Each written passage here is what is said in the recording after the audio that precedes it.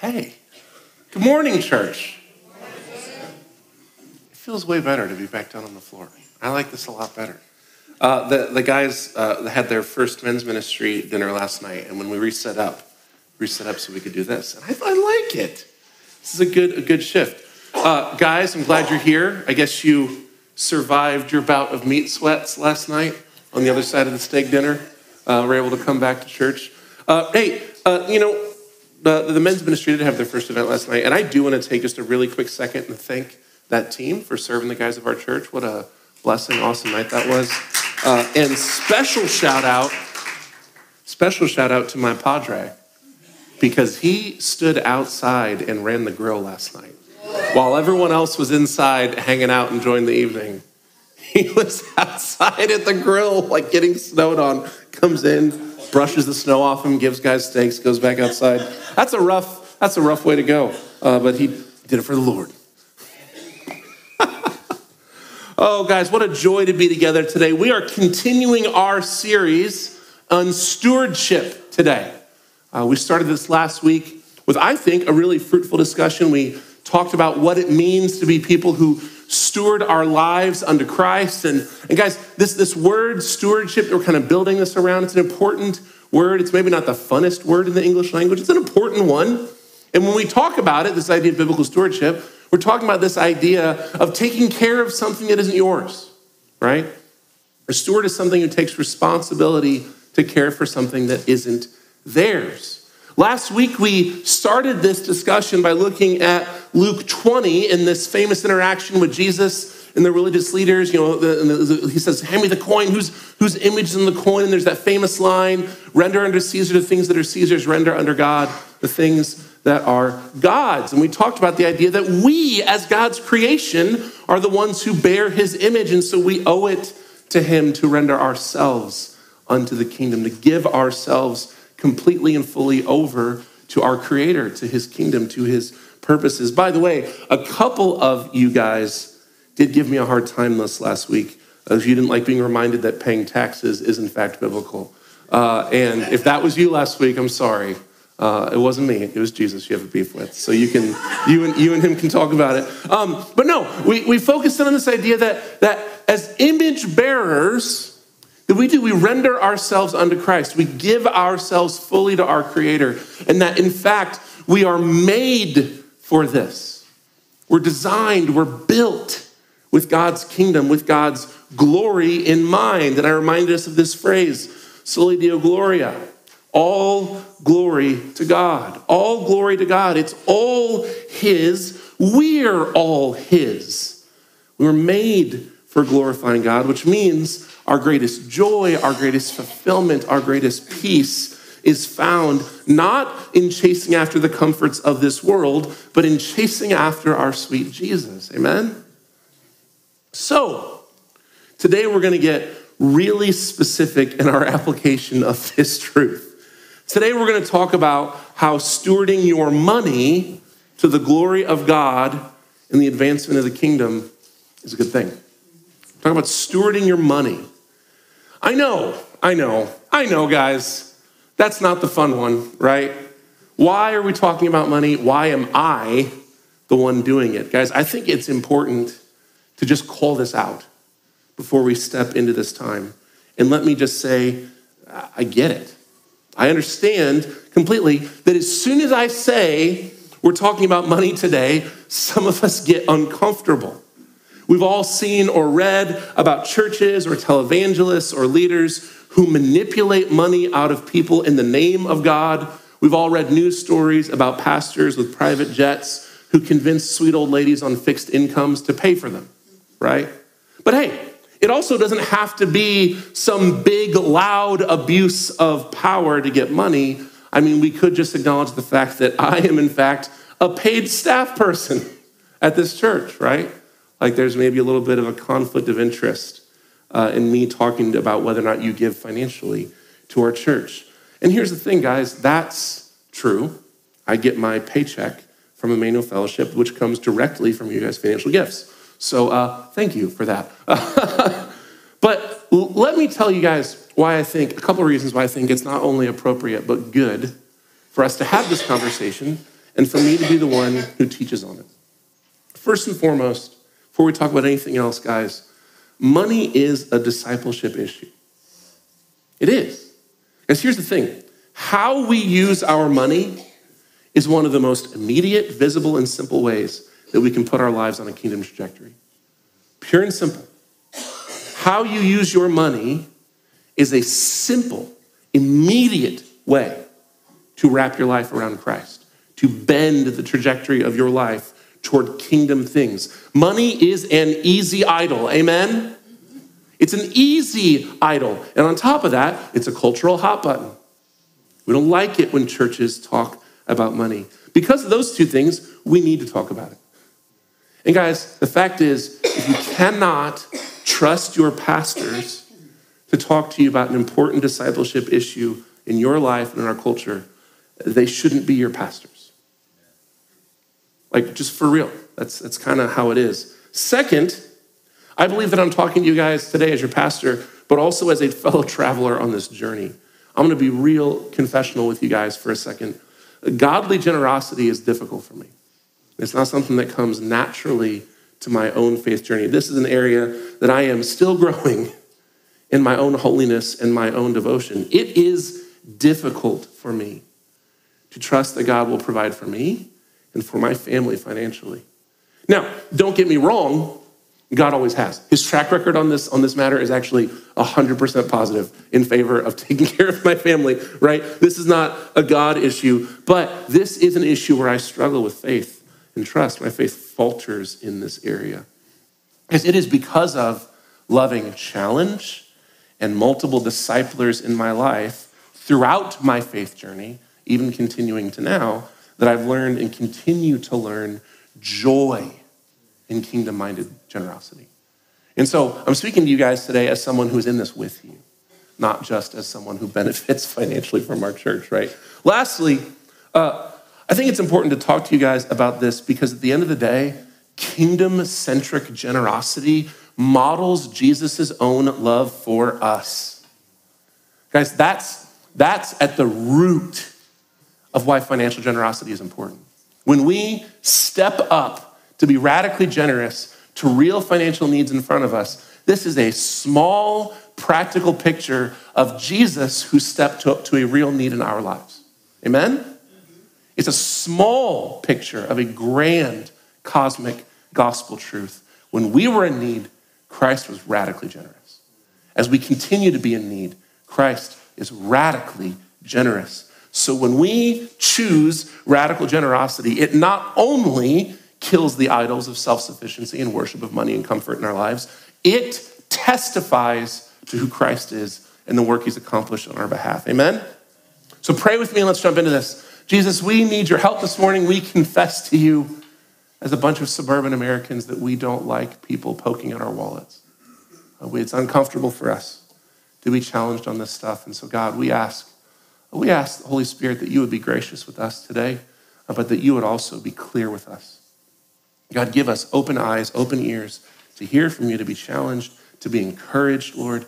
Let us not assume right now that this is a message for someone else in the room, but let each and every one of us have a humble heart to hear from you today and be challenged and discipled. God, we love you. We trust you. We need you for this work. So we pray in your name. Amen. Okay, we're going to be in 2 Corinthians 8 and 9 today. If you want to turn in your Bibles there, if you don't have a Bible with you, we have house Bibles around the room. This is a large chunk of text, and so we're going to go through it a little differently. I'm going to read a chunk, and then we'll talk about it and make some connections. And essentially, as we go through these two chapters, we're going to see four main points today. We're going to see four truths, I think, come out of this text that is helpful for us and how we consider how we steward our money to the glory of God. First, we're going to see that we give God our first fruits, and we care for local worship. We give God our first fruits, we care for local worship, and we do that because it's all his. It all belongs to him anyway. Second, we'll see that the challenge to give generously is a challenge to love. That when we're talking about generosity, we are ultimately talking about love. And we'll see that it's what we already said. It's the connection to Christ, right? Christ's radical generosity in the midst of our need is an act of love. Our radical generosity in the face of real needs is an act of love. And Paul even calls it a test of our love, whether or not we are generous. Third, we'll see that kingdom generosity at its base most level really comes down to joy and trust. Do we trust God? And is God the source of our joy?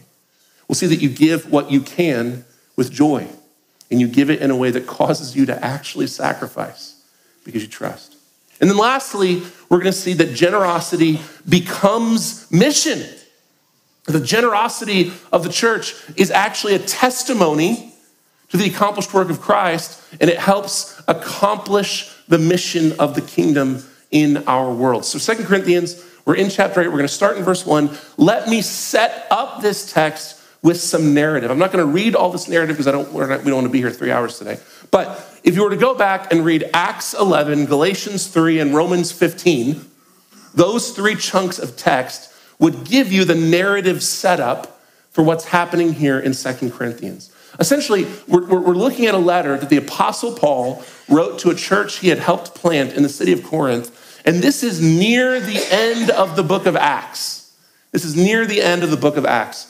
Paul, if you guys don't know, was a leader in the early church. He was actually considered an apostle, but he stepped into leadership several years after the church began to grow. He wasn't one of the original 11 apostles. He rose up into authority, into that position later in life. He was actually, his first real authority position in the church was in the church at Antioch. And that church grew out of a persecution that Paul himself helped initiate in Jerusalem, right? Like Paul was an enemy of the church who actively persecuted believers. And then several years later, he's a pastor and a leader in one of the churches birthed out of that persecution. So at one point, when Paul is serving and leading up in Antioch, there's a famine in Jerusalem. And the leaders at Antioch decide to take a collection to alleviate the need of believers in Jerusalem. This is, by the way, a really practical application of the way early Christians lived. When the church existed only in Jerusalem, in like the first days of the church, Acts tells us that folk lived with radical generosity in mind, that they gladly sold off property and liquidated and cashed out investments to make sure that everyone in the church had all their material needs met. It was one of the first things that Acts actually tells us about the early church in Jerusalem was their radical generosity. But once the church began to become geographically larger, once there were churches in multiple cities, it became a little more complex. And it made sense for churches in one area that are having a season of plenty to help make up for the needs in churches that are having lean seasons. So the church at Antioch takes up a collection for the church in Jerusalem, and Paul was one of the men they sent to deliver this love offering. Galatians 3 tells us that when Paul is there, there's kind of this testing that happens. He's already gone on a missionary journey at this point. He's begun to operate as an apostle and plant churches. And the leaders in Jerusalem, they kind of test him, and they're kind of wanting to hear his doctrinal convictions and his call to ministry and all those things. And Galatians 3 tells us that in the midst of their testing, they basically urge him, say, hey, you're doing it right. God has called you. Keep doing this. The one thing we ask is as you're out preaching the gospel and planting these churches, don't forget about this. Don't forget about this moment where you brought this offering to meet these needs. Continue with your radical generosity to the poor. And Paul says, that was the very thing I was eager to do. That was a passionate part of my ministry. And so what ends up happening is as Paul goes on his second and third missionary journeys, he does exactly that. He's discipling these new believers and these new churches to operate in radically generous ways and how they use their money to meet real needs. There's a couple texts that speak to this, but Romans 15 spells it out really clearly how Paul applied this to his ministry. During his second missionary journey, he began to essentially collect another offering or get commitments from churches to collect another offering. He says, hey, I think God is calling us to meet some real radical needs in Jerusalem as he's traveling throughout the entire Roman Empire. And so he essentially tells all these churches, I'm going to be here around this time next year. So save up some money now and let's see what we can do to bless the church in Jerusalem. And he spreads that over the course of his churches. Now, 2 Corinthians picks up when that third journey is happening. Paul is traveling, he's going to these churches, he's encouraging them, he's discipling people, but he is also collecting together this gift, this love offering that he's been talking to these churches about for more than a year. And the second letter to the Corinthians is Paul sending some messages ahead of himself. I'm coming to visit you guys, I'm on the way, here's some stuff I want to talk about. And the reason he does this for Corinth is if you read 1 Corinthians, what you find out is this church did not have an easy go of it. Not because they were terribly persecuted, because they were terribly sinful. This church had a really hard time with personal holiness. And so Paul rebukes them. 1 Corinthians is not a letter you want your church to receive, right? Like Paul rips into them for their worldliness and their sinfulness and their lack of convictions. And in between 1st and 2nd Corinthians, there's a couple in-person visits. There's another letter that we don't have preserved. But by the time 2 Corinthians gets written, Paul and Corinth, they've reconciled. The Corinthian church is walking in holiness. And so now there's this moment where Paul's getting ready to visit Corinth. A year ago, before all this stuff blew up, they made a commitment to make this big financial gift. And he's coming to get it. And he sends in this letter to basically be like, hey guys, hey listen, I know we had some beef, but you did commit to do this, and I want you to do it. So have it ready by the time I get there. So that's where we're picking this up. This is in, we're gonna start in the first verse of chapter 8 of 2 Corinthians. We read this. But I want you to know, brothers and sisters, about the grace of God that was given to the churches in Macedonia. During a severe trial brought about by affliction, their abundant joy and their extreme poverty overflowed in a wealth of generosity on their part. I can testify that according to their ability and even beyond their ability, of their own accord, they begged us earnestly for the privilege of sharing in the ministry to the saints. And not just as we had hoped. Instead, they gave themselves first to the Lord and then to us by God's will. So we urged Titus that just as he had begun, so he should also complete among you this act of grace. So Paul has traveled through Macedonia. And again, if you don't have like ancient Roman geography clicked in your head, that's fine. This would be like the churches in Philippi, the churches in Berea, the churches in Thessalonica. Like these are the ones we're talking about. They have their own letters. Paul essentially says, look, I've already been through there on my way to you. And let me tell you a testimony of these churches. These churches are hurting. And they're hurting because of persecution brought about because of their faith. What we actually know is that Berea and Philippi were actually very wealthy communities. If you read in Acts about the planting of the church in Philippi, it was hosted in this rich woman's house, right? Like these were actually affluent churches. But the reality of their faith has come into conflict with the reality of the pagan Roman Empire. And they are suffering. They are under an extreme trial that is having a very real financial burden on them. And what you see in this is that Paul essentially told these guys, hey, look, this is about people in a season of plenty, meeting the needs of people in a season of lean. You're good. But these churches begged Paul and said, no. Let us have the privilege of serving. Give us the privilege of giving our generosity even in the midst of our poverty. And this so struck Paul, this so convicted Paul that he just goes, that's nuts. Yes, you can do that. And so he tells Titus, hey, go ahead of me. Take this letter to the church in Corinth. They need to know what their brothers and sisters have done. But Titus is the one who delivers this letter, 2 Corinthians, to the church. He says, go and share this testimony. And there are two things I want you guys to see here. These churches are being persecuted, and that persecution is having a practical effect on their financial life. Paul's amazed they still want to give generously. And notice the 2 points of faithfulness here. I think this is actually important for us. It says they gave themselves to the Lord and to Paul's ministry. In the context of this gift, this financial gift, what this is essentially telling us is that even in the midst of their poverty, they were giving financially to support the local worship, and they were wanting to give beyond this to the real ministry needs of Paul's ministry. Because there is a really practical application for us here. A life stewarded to the kingdom of God supports both local worship and like larger ministry needs. The phrase you'll often hear talked about in church world is this idea of tithes and offerings. If you've been in church a while, you've heard that term before, right? Tithes and offerings, essentially talking about two different categories, or maybe not levels isn't the right word, but two different categories of how we give financially. First, and the most basic, is this fundamental, and I'm going to use this word because I think it's the right one, a fundamental obligation of the believer to financially support the local worship. And I'm using that phrase, the local worship, because this is a principle that goes back to Genesis. This goes back to the patriarchs. This is this term you often hear, the tithe. But God's people financially supporting the local worship to continue is a biblical principle the Bible not only doesn't shy away from, it hits on it over and over and over and over.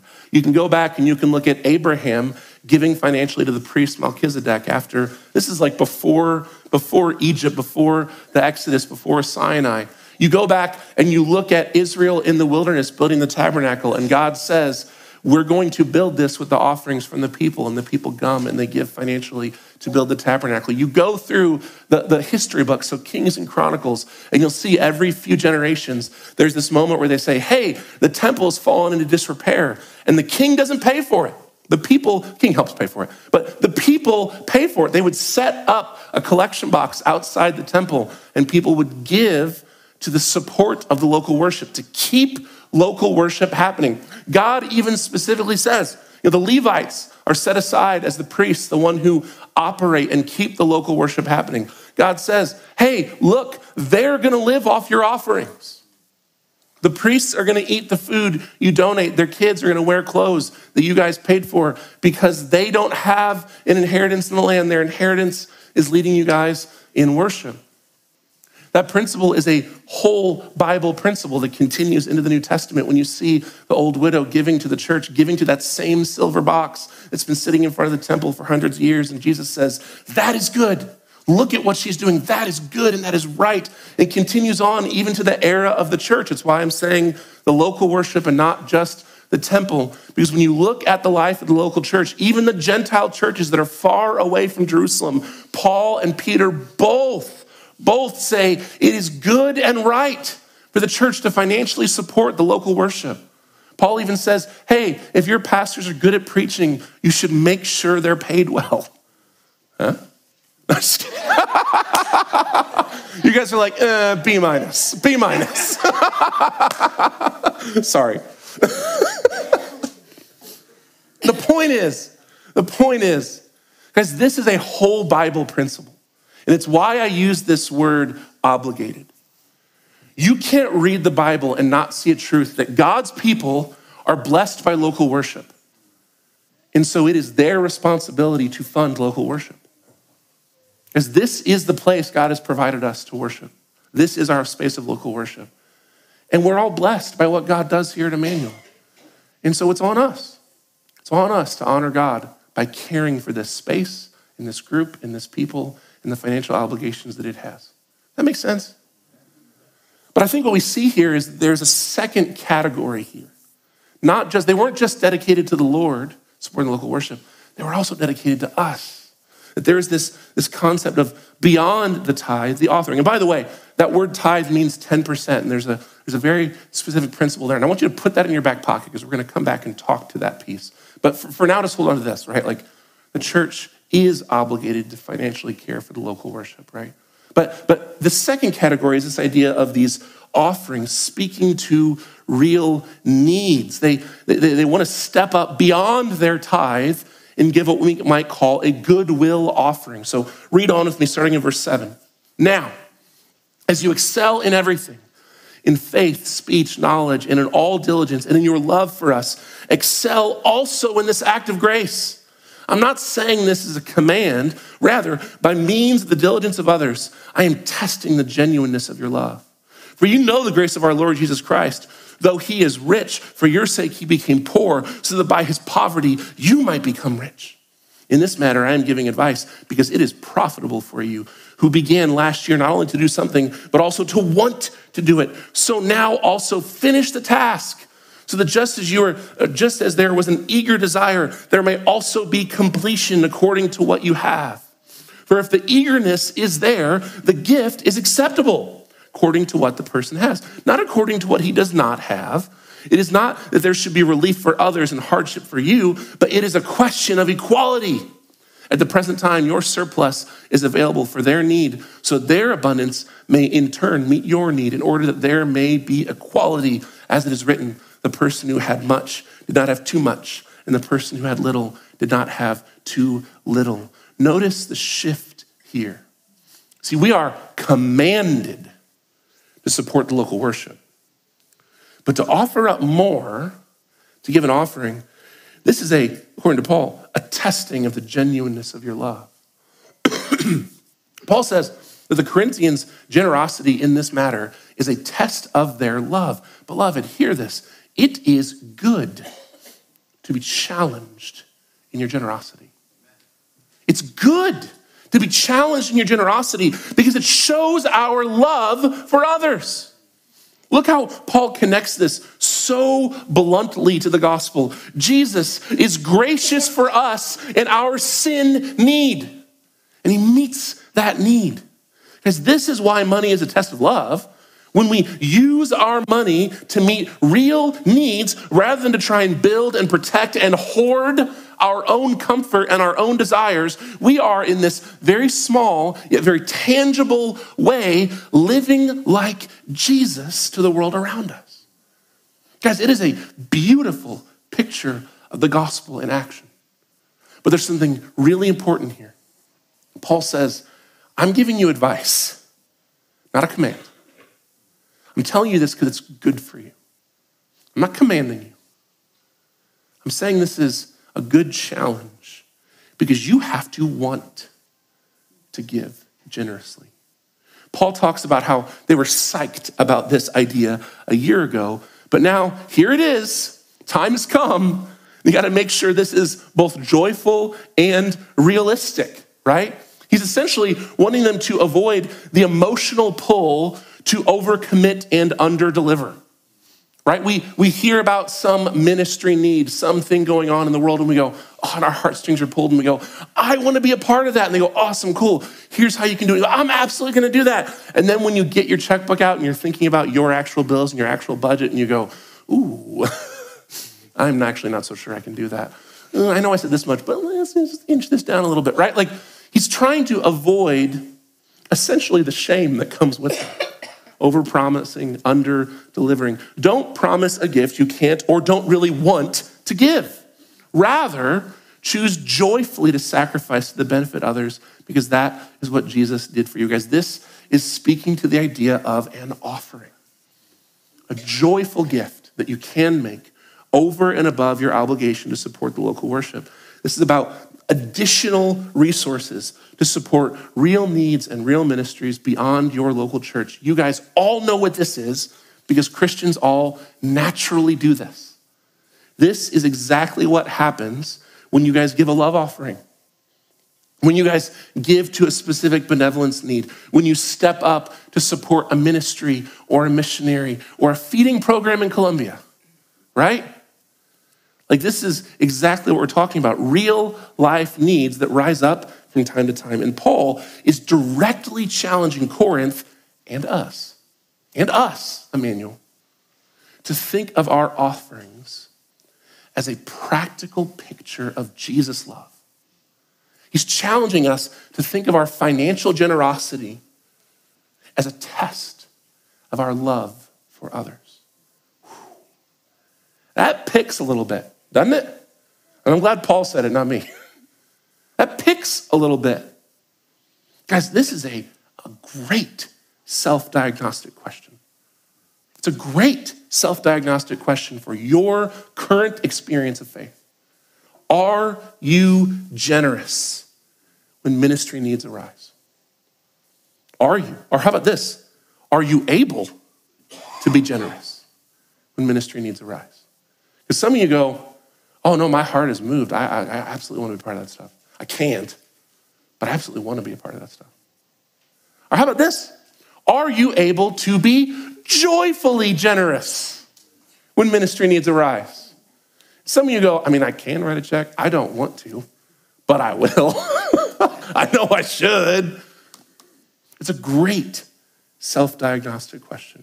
Guys, this is real practical application for us today. If you are going to be able to be joyfully generous in this way, it's going to be because you decided to budget for it ahead of time. It's going to be because you've chosen to live this way. Because you sat down and worked through your family's finances and said, I want to be able to joyfully meet needs when they arise. And so I'm going to assume that needs will arise. A chunk of my financial life is going to be set aside, not to my own glory, but to the glory of God and the meeting of real needs that I don't even know exist yet. That's a real practical application of this. Are you living your life in such a way that generosity exists in your budget? Are you able to step up to needs as they arise? Are you willing, guys, hear this, are you willing to change your budget? To move it around, to forego comforts and pleasures so that you can be generous when needs arise? Woof. That brings us, I think, really well to this next section. We're actually going to skip 8:16 through 24. And not because it's not scripture, it's administrative. He's talking about the people he's sending and how they're going to collect the gift, and I want to be respectful of our time today. So jump with me over to chapter 9, verses 1 through 5. Now, concerning the ministry of the saints, it's unnecessary for me to write to you, for I know your eagerness. In fact, I boast about you to the Macedonians. Achaia has been ready since last year. Your zeal has stirred up most of them. But I'm sending the brothers so that our boasting about you in this matter would not prove empty, so that you would be ready just as I said. Otherwise, if any Macedonians come with me and find you unprepared, we, not to mention you, would be put to shame in that situation. Therefore, I considered it necessary to urge the brothers to go on ahead to you and arrange in advance the generous gift you promised, so that it will be ready as a gift and not as an extortion. This is a great line. He says, look, guys, I've been bragging about you, and I don't want us to show up and you be like, oh, Paul, we've been fighting for the last year. We did not collect that money, right? Because they've had a rough year with Paul. And so Paul goes, hey, listen, I've been boasting about you, and God's actually used that testimony to help people. So let's just make sure you're good, right? Like, I don't want it to get there and be this awkward thing and you guys feel like you have to do this out of obligation. I want you to be able to live into the joyful commitment you made. I think what Paul tells us here is this really practical principle regarding giving and generosity in the church, which is this: the best time to talk about generosity is not when the plate is getting passed, right? That's not the best time to talk about generosity. Paul's sending this letter ahead of his visit. He doesn't want to get there with friends while they're all standing there and be like, so you got that money you promised, right? Because this would be embarrassing, and this would take away from Paul's actual teaching. Paul is discipling these people right now. And if it's in this moment of pressure and shame, it's gonna mess up the teaching. It's gonna take away from the authority. Guys, it's really easy to read manipulative motives into a teaching that comes alongside an immediate need. Yeah? It's really easy to do so. Is this teaching really for everyone's benefit, or is this teaching here to meet this need? I'm going to be real with you guys for a second. This is why IFC made a dramatic budget shift last year without really asking for money. We talked about the change happening, but we didn't do a series on stewardship last year when we were shifting our budget. And there's a reason for that, because this is an important discipleship issue. This is necessary for us to grow in our faith, grow in our faithfulness, grow in our joy. And we wanted our teaching on generosity to be from a place of eagerness, not compulsion, not guilt, not shame. If I came to you guys and I said, hey, money's really tight at church right now, so anyway, I'm doing 3 weeks on giving. That just wouldn't sit right. It would be easy for that to feel slimy, right? It just would. So instead, we made a pretty radical budget shift. We shifted around our financial priorities, shifted around our staffing structure. We did our best to adjust our budget to the reality of our giving. We did this mid-year last year, and we set a budget for 2024 that is a little bit of a growth budget, but seems much more closely in line with the reality of what God is providing at our church. I feel good about it. I feel good about us doing our best to steward the generosity that God is providing our church through you guys. And guys, I'm telling you this confessionally, a big motivator in not making a big deal out of that last year was this series. Because I think this is important for us. I believe in my heart that this call to steward ourselves for the kingdom is vitally important for our church. Not because I'm trying to grow the budget, but because we need to be a people who are given over to the kingdom. You need that. I need that. I didn't want any distractions, any semblance of mistrust to close our collective ears to this call to Jesus' generosity in our life, in our church. It's not the best time to talk about it when the plate's getting passed, right? So we waited and we're talking about it right now. So continue on with me. This is where we're going to get to the money shot here, starting in verse 6 of chapter 9. The point is this. The person who sows sparingly will also reap sparingly. The person who sows generously will also reap generously. Each person should do as he had decided in his heart, not reluctantly or out of compulsion, since God loves a cheerful giver. And God is able to make every grace overflow to you, so that in every way, always, having everything you need, you may excel in every good work. As it is written, he distributed freely, he gave to the poor, his righteousness endures forever. Now the one who provides seed for the sower and bread for food will also provide and multiply your seed and increase the harvest of your righteousness. You will be enriched in every way for all generosity, which produces thanksgiving to God through us. As Paul lays it out clear as day here, our generosity is very closely tied to our own experience of kingdom vitality. When we are generous, we experience the generosity of God. When we are stingy, we miss it. Now, please do not mishear me. This is not some prosperity gospel blasphemy telling you to write a check so that God will make you rich. No, reject that. Don't hear that. Don't take it. If anyone tells you that, stop listening to them. This is referring back to what was already said. When we are generous, we're living like Jesus. When we are generous, we are behaving like Christ. Jesus is so radically generous to us. When we live like him, we are opening our heart to greater and greater experiences of the generosity that he has poured out for us. In his own life, on the cross, and his resurrection. We grow in our awareness of Jesus' joyful generosity to meet our needs. What great news to follow a God who finds joy in sacrificing on your behalf. Find a God who, for the joy set before him, endured the cross, who loves you and I, who poured himself out, who didn't take on the nature of God, being found in appearance as a man. God finds delight sacrificing for you and me. What a joy. Guys, here's the thing. At the end of the day, all your resources belong to God anyway. Everything you have is his. The whole creation is his. You are his, right? It's all on loan. You are stewarding them to his glory. And when you point God's resources toward real needs in God's kingdom, don't be surprised when you suddenly grow in your experience of God's generous provision in your own life. It's how it goes. So Paul gives us two really practical applications here when it comes to our generosity, our giving. Give what you were led to give and trust that God will provide for you. Give what your heart leads you to give and trust that God will provide you. Guys, generosity at the end of the day is about joy and is about trust. So give as generously as your heart will allow you to. There are endless needs, right? I mean, our church supports these different ministries and we care about them. There are 500 more that we hear about. Spend 10 minutes on social media, you'll hear about 13 more that are great and wonderful and worthy of your time, your attention, and your money. There is plenty of need to go around in a sinful and broken world. You can't do all of it. So you give as generously, as much as your heart allows you to as many things as God allows you to. This is where we're going to step back to the tithe for a second. One of the practical money questions that comes up in discipleship all the time has to do with the tithe, this obligation to support local worship, right?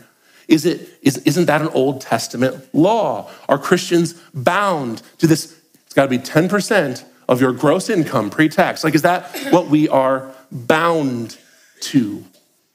This may feel like a shock, but the biblical answer is no. No, you're not bound to the Old Testament tithe. New Testament Christians are not bound to tithe and give 10% of their income to sustain local worship. The New Testament standard seems to be to remember that everything you have belongs to God. The New Testament standard seems to be 100% of you and your resources go toward the kingdom of God. So you meet the needs of your local worship and larger kingdom needs as you are joyfully and sacrificially able to do. So what does that mean? It means you give what you can give with joy, and you give it in a way that legitimately causes you to sacrifice. That you give until you feel it, until it affects you. C.S. Lewis has this quote in Mere Christianity about giving I think is really helpful. I'm just going to read it to you verbatim. He says, "I do not believe one can settle on how much we ought to give. I'm afraid the only safe rule is to give more than you can spare." In other words, if our expenditures on comforts, luxuries, amusements, etc., is up to the standard common among those with the same income as our own, we are probably giving away too little. If our charities do not at all pinch us or hamper us, I should say they are too small. There ought to be things we should like to do and cannot do because our charitable expenditure excludes them from our budget. The tithe is still a helpful answer. It's still a helpful amount because it points us to this larger principle of sacrificial giving. The vast majority of us cannot give away 10% of every dollar we earn without feeling it. For most of us, that is true. When you give, does it cost you? But here's the thing, guys. There are people in this room for whom 10% is legitimately, genuinely untenable. That if you were to give 10% of your income, you would not eat. Don't do that. Don't do that. It's not that you should meet other needs and then you yourself find yourself in extreme need. God has provided for you. Don't give in such a way that you are causing your children to be naked in the streets, right? Like, that's not what God is calling us to. Some of you guys, though, let's be honest, 10% is not enough. You make enough money that you can give away 10% of your income without noticing it or changing your lifestyle in any way. That's something you need to wrestle with. If your giving does not affect you at all, is it actually sacrificial giving? If we step back to the standard and say, what can I joyfully give? What can I give with joy that will actually cause me to feel it? It's a really good standard. For many of us, the tithe gets us there. But for many of us, we need to be really honest and step back to this larger biblical principle. Am I giving with joy? Do I feel it? Let's look at this last little chunk of this, and then I'll end us out. 9:12-15. For the ministry of this service, not only supplying the needs of the saints, but also overflowing in many expressions of thanks to God. Because of the proof provided by this ministry, they will glorify God for your obedient confession of the gospel of Christ and for your generosity in sharing with them and with everyone. And as they pray on your behalf, they will have deep affection for you because of the surpassing grace of God in you. Thanks be to God for his indescribable gift, beloved. Here we get to the real end of generosity. The real end of generosity. This is not to fill up a church's bank account. This is not to fund every cool nonprofit with a social media account. Paul says that generosity is part of the mission. Paul says that generosity gives testimony to the truth of the gospel. And this is true in a really practical way, right? When you give money to ministry happens, right? I mean, guys, my goodness, do you guys get the updates from like Paterka and Win the Saints? Read about the stuff going on over there? See those videos of little girls singing, rescued from brothels? That happens because people give money to that ministry. It's paid for by believers in Christ who love Jesus and give generously and joyfully to that work. When we give to ministry, ministry happens.